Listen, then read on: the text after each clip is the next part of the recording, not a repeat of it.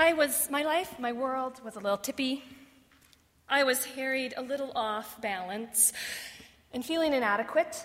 And then I invited my friends to come up here and play with me, to do interplay. Centers me. Earlier this week, my life was tippy, a little off balance. I was harried, feeling inadequate, unable to move forward, running through the errands of my day and to get back to writing my sermon, and I was whizzing in and out of church, and I caught a glimpse of our labyrinth downstairs. Suddenly, I knew I had to walk it. Walking the labyrinth is, after all, a body-based spiritual practice, and that's what my sermon is supposed to be about. So I rushed into the social hall and looked at the clock. I didn't have time for this. I needed to get back to my computer. It takes me usually 20 minutes and that's just to get to the center of the labyrinth, and then waiting for inspiration, and then...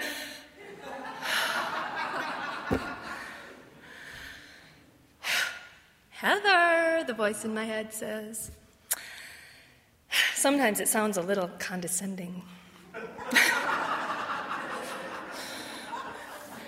You need to make use of at least one of the spiritual practices you're trying to write about. Duh. Okay. I rolled my eyes. I took a deep breath, and I charged in. I walked that labyrinth. I got to the center, and I looked at the clock. Under 3 minutes had passed.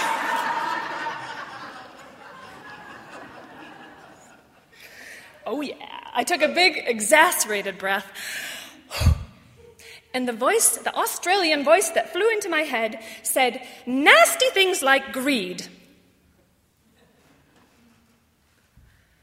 What was that? Nasty things like greed. In that split second, I knew I needed to throw my sermon away and start over with Phil Jones's words. He explained that the purpose of this didgeridoo is to uplift human consciousness above all the nasty things like greed and violence and aggression. And I want your stuff, so I'm going to send my folks over there to take the stuff and bring it back for the king, if you know what I'm saying. In that split second, I understood that all body-based spiritual practices, interplay, the labyrinth, are tools for uplifting human consciousness above all the nasty things. Greed, fear, anger, violence, hatred, arrogance, pride, cruelty. Some call these things sin, and we all fall into their trap now and then. In fact, in that split second, in the labyrinth, in the center of the labyrinth, I realized I had been trying to write from a place of greed. I wanted to look good. I wanted to sound intellectual, be creative. I wanted you to see how wonderful interplay is because I love it so much. I had my agenda. And I was allowing myself to be paralyzed by a fear of inadequacy. And so in the 3 minutes that it took me to walk back out of the labyrinth, again, I had begun to rewrite the sermon out of a place of honesty and love and trust. So this is the power of body-based spiritual practices. I could spend 2 or 3 weeks struggling in my head for the perfect words and the perfect quotes and the perfect jokes, and then I can spend 6 minutes in the labyrinth and throw it all away. Trusting.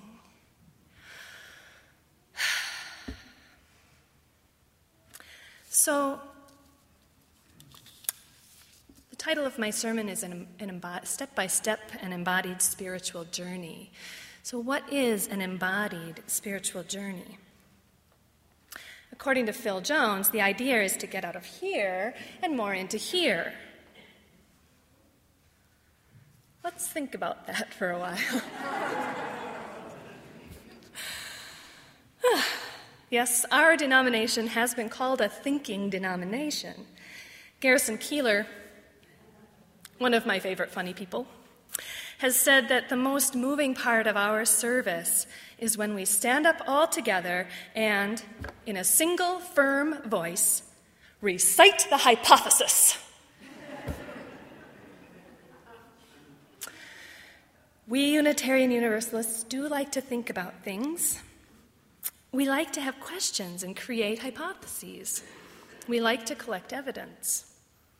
And we also have an understanding that mind and body are one unit. Many of us long for opportunities to worship with our hearts and our bodies. And my hypothesis is that we are already doing this. The Spirit in Practice curriculum, which Kelly described, it's an adult education program designed by our denomination. This Spirit in Practice curriculum asserts this. Although we, as a denomination, know that the mind and body are one and to separate them would lead to a corruption of both, and I'm quoting here, the style of worship bequeathed to us from our Unitarian Universalist forebears is generally sedentary. At our Sunday services, we tend to sit in one place, listening to readings and sermons, and moving only when we stand to sing. In most of our congregations, we don't wave our arms or stomp our feet or even clap. We certainly don't dance in the aisles. End quote. So the goal of this chapter, this particular chapter that I'm talking about today, is to have us come to understand that our spiritual journey does not have to be separate from our own physical experiences, but it can be deeply rooted in them. And it doesn't have to mean waving your arms and stomping your feet, or even dancing in the aisles, although I do like that, personally. The UUA curriculum says that something as normal as tying one's shoes or walking to get the morning paper can be used as a tool for spiritual experience and growth. For me, body-based spiritual practices include almost anything that allows for the silencing of the voices in my head. You know, those voices that say, I'm not good enough, they won't like me, I should have done it this way. If there's some activity that allows a time for my mind to be empty, then I can be open to receiving. Often a split second is all that is needed to create a shift. Just like that split second in the center of the labyrinth, I was able to go from a place of fear to a place of trust, to go from greed to giving, and to find balance. Like the man on the ladder climbing up Kate's chimney, or her brother doing the yoga tree pose. A split second of fear or distraction can throw us off balance, but a split second of trust and mindfulness can bring us right back into balance. So I ask again, what is an embodied spiritual journey? The definition I've come up with the help of Phil and Kate, is this. An embodied spiritual journey involves choosing to use body-based activity, spiritual practices, to get out of here, more into here, to rise above the nasty things, and to find balance, to move forward step by step. The first step on this journey is to have a desire to rise above the nasty things, whatever nasty things are plaguing you at the moment. The second step is to choose an activity that will clear your mind of clutter. This could be walking the labyrinth or tying your shoes or nearly anything else. My personal favorites include interplay, which is improvisational dance, and also storytelling and music making. Other favorites include dancing, drumming, chanting, writing, swimming, walking along the river, singing, playing the didgeridoo now, and even taking a shower or doing some ironing. Yes, ironing clothes is my spiritual practice. Maybe you prefer doing the dishes or vacuuming to clear the chatter in your mind, or going for a run or bike ride, playing with the dog or doing karate or combing your hair or canoeing or camping or ringing a bell and lighting a candle, or sitting with a cup of coffee, feeling the warmth of it in your hands, or taking the time to smell an orange before you eat it mindfully. I hope you're getting the idea. Have I proven my hypothesis that all of us already have an embodied spiritual practice in our daily lives, physical activities that we have found just to clear the chatter from our mind and to help us return to a place of balance? I hope it's also clear that if we choose to, there are many more opportunities for us to create this deeper spiritual journey rooted in our physical activities. At First Universalist, our calendar is filled with body-based spiritual practice experiences. We have Tai Chi and yoga classes, a drumming circle, and open labyrinth times. There's a women's group that meets to chant and dance, among other things. There are opportunities to sing or play an instrument. There are occasional retreats and classes on various topics. And we do occasionally dance in the aisles.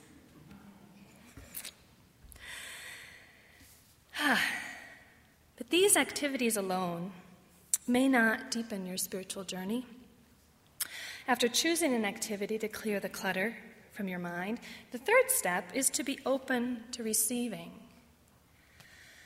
Love, prepare me to be a sanctuary.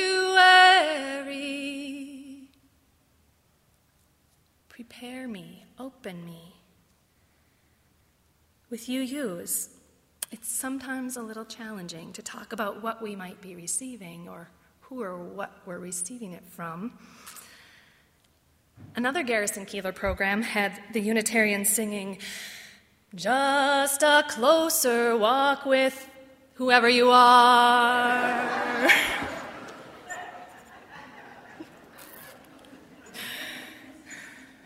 I love it when funny people hit close to the truth.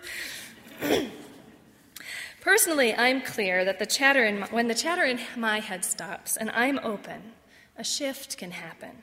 I tend to think of this shift as God-inspired. Perhaps the message is coming from the universe or the Holy Spirit or the Spirit of love or my wisest self. Or perhaps, as happened in the center of the labyrinth, it's coming from Phil Jones or whoever.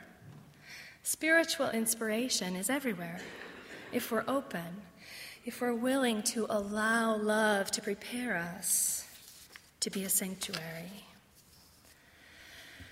So on this embodied spiritual journey, we've chosen to rise above the nasty things. We've chosen activities to clear our minds. We've chosen to be open to receiving. And the fourth step is to take action, to take one more step. We will take one more step till there is peace for us and everyone. Take one more step. Step 4, actually, I think is the easy part. If it's not easy to take action, then the nasty things are creeping in again, and we can choose to start back over at step 1. I want to close today. I want to close today with a story about a man. This is actually a book written by one of the creators of Interplay. And so this man uses Interplay in his life, and he actually used, in this story, several body-based spiritual practices to rise above the nasty things. His name's Chuck Selner. He's a 60-something, when he wrote this, a 60-something retired nonprofit executive, grandpa, and minister living with AIDS. And he writes,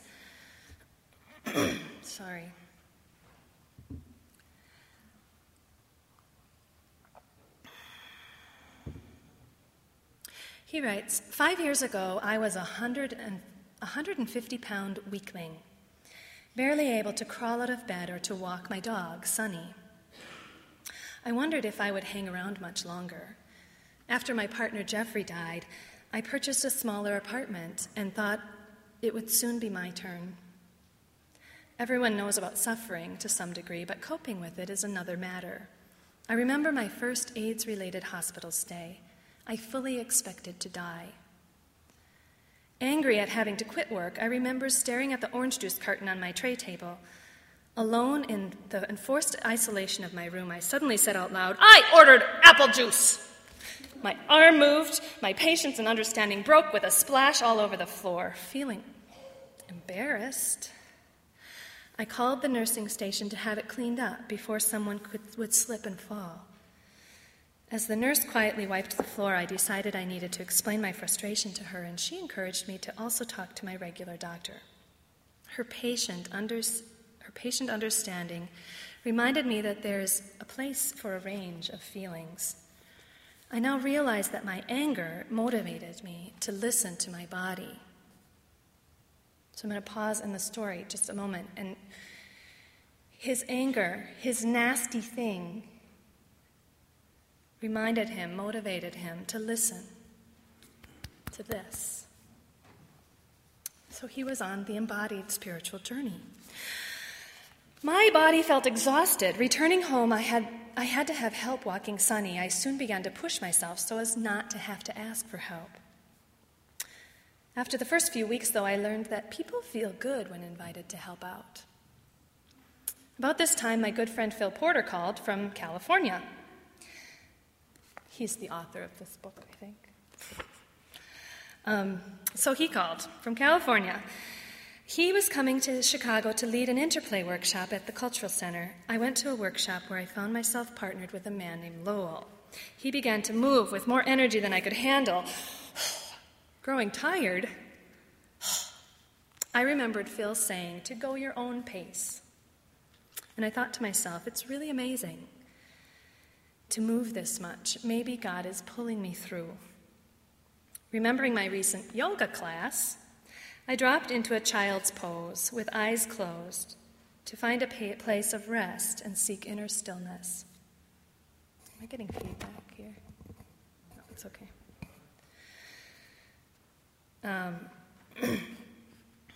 So I dropped to a place of rest to seek inner stillness, a good spiritual practice, it is said. Suddenly, I felt myself being lifted by strong hands on my wrists. Lowell pulled me forward, up through his legs, and brought me to standing with arms spread eagle. I felt in my whole body, God has pulled me through.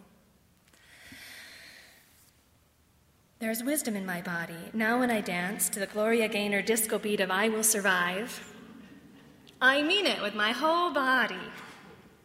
Although I still get easily winded from energetic dancing, I understand the need for complementary physical therapies, and I include interplay. Also, I found a local HIV/AIDS community group that offers full-body massage, acupuncture, and chiropractic. When I was told my medications inflated my cholesterol readings, I began to work out at a gym. I started to sing with the community renewal chorus. These are all body-based spiritual practices, right? I began to volunteer in more places, and I helped push the United Church AIDS Network to hold the first United Church of Christ retreat for people with AIDS. Even as I celebrate the gift of life, I sometimes complain of fatigue or other ailments. One day I complained to my psychiatrist who treats me for AIDS-related depression. I told him, I don't have as much energy as I would like. The doctor responded, well, you're not exactly a spring chicken. His sly, reverse, and perverse psychology worked. That summer, I actually did a spring chicken dance. At a retreat, I moved into a bigger apartment. I started taking modern dance class, and now I have a one-man show called Dancing by Heart. Now, looking at the cup of life that is mine, I learned to look in the midst of challenges for potential of healing, grace, and even love. This is God's transformation. To dance by heart has given me the freedom to be in public with all of me. I can enjoy being me. A man, a minister, a gay man living with AIDS, recovering alcoholic, a father, a grandfather, and most of all, a simple human being. We're never too old to dance. End quote.